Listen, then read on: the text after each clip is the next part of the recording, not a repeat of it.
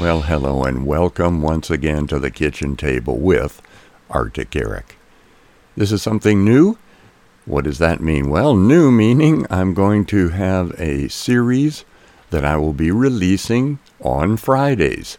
And these Friday podcasts will be the audio tracks from videos that I have recorded and put up on both Facebook and my YouTube channel. And the link for the YouTube channel will be included in the episode information for these podcasts. This Friday release is going to be testimonies that I have been sharing as I've followed the Lamb all of these decades. I hope you're encouraged by them. Well, here we are again. This time the city's behind me and home is ahead of me. And it's summer, but if you notice, I have a vest on because it's Arctic summer. It's about 58 degrees at 11 o'clock in the morning. A little bit breezy, so I thought, well, I better put a vest on. Good to be here with you. Listen, I'm going to continue sharing some different things from my walk with Jesus, testimonies, and I've been thinking about healings. Of course, we know that the greatest healing of all is when the relationship between a human being and their creator is reestablished through faith in Jesus Christ, having peace with God.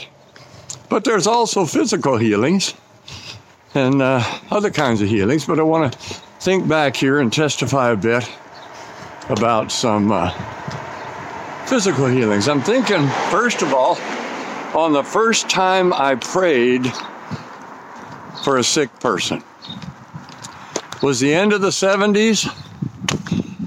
One of my coworkers and I were chatting on the phone one morning, and she shared with me, I didn't know it before this time, that her baby was born with no real sucking reflex and was not able to take a bottle. And of course, feeding that infant was certainly challenging. And I was kind of new in the faith, as we say. I had spent a lot of time in the Word. But nonetheless, during the conversation, it began to stir on the inside of me. Well, ask her if you can pray for her baby. Ask her if you can pray for her baby. And so toward the end of the conversation, I said, well, by the way, how about if I pray for your baby?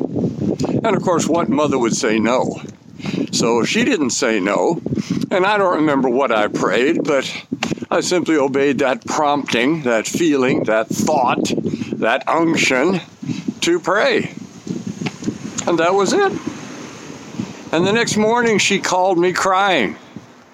And the first thought that came to mind was, oh Lord, no, the baby passed away during the night. Oh, me of little faith. I'm sure glad it doesn't count on my faith, but I can count on God's faithfulness. But anyhow, she's crying, and of course I'm asking what happened, fighting off those thoughts. And she said, for the first time, my baby took a bottle last night. Oh, my.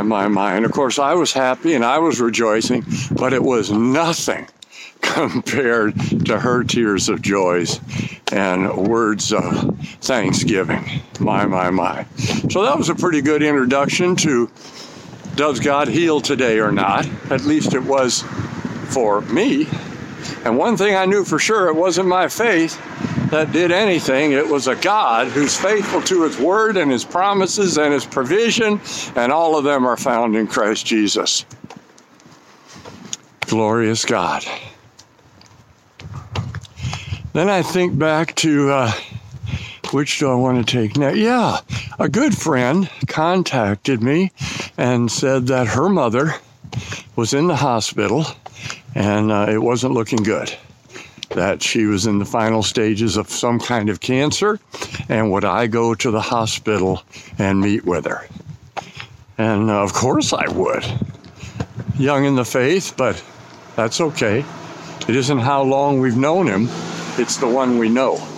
So anyway, I recall going there to the hospital, And I recall, I don't remember, but most likely it was not my Amplified Bible, but possibly the good old King James. Anyway, I'm not stuck on translations. I'm stuck on the one who inspired the authorship, the one who authored it, Jesus, by his Spirit. But anyway, so all I remember was I kind of had the thought, okay, read Matthew chapters 8 and 9. And I thought, okay. So all I did was sit there and read to her Matthew chapters 8 and 9. And that was it. Closed the Bible. To be honest, I don't remember if I prayed or not, but I know that I read those 2 chapters. Hang on here, I got to turn. Check both ways. Okay. And the next morning, her daughter calls, our friend, and says, "What did you tell my mother?" And I'm like, one thing I'm sure of, I didn't tell her anything. And I said, look, all I did was go in and read chapter 8 and 9 of Matthew. She said, well, she got out of bed this morning, she got dressed, and she went home, and they're wanting to know what happened, they at the hospital.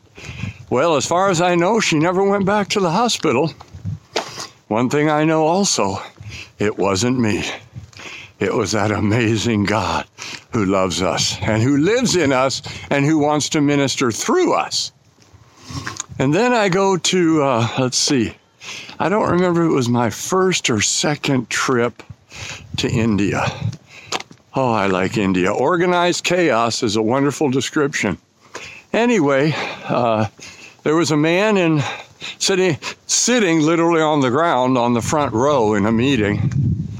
And it was pretty obvious he was all crunched up.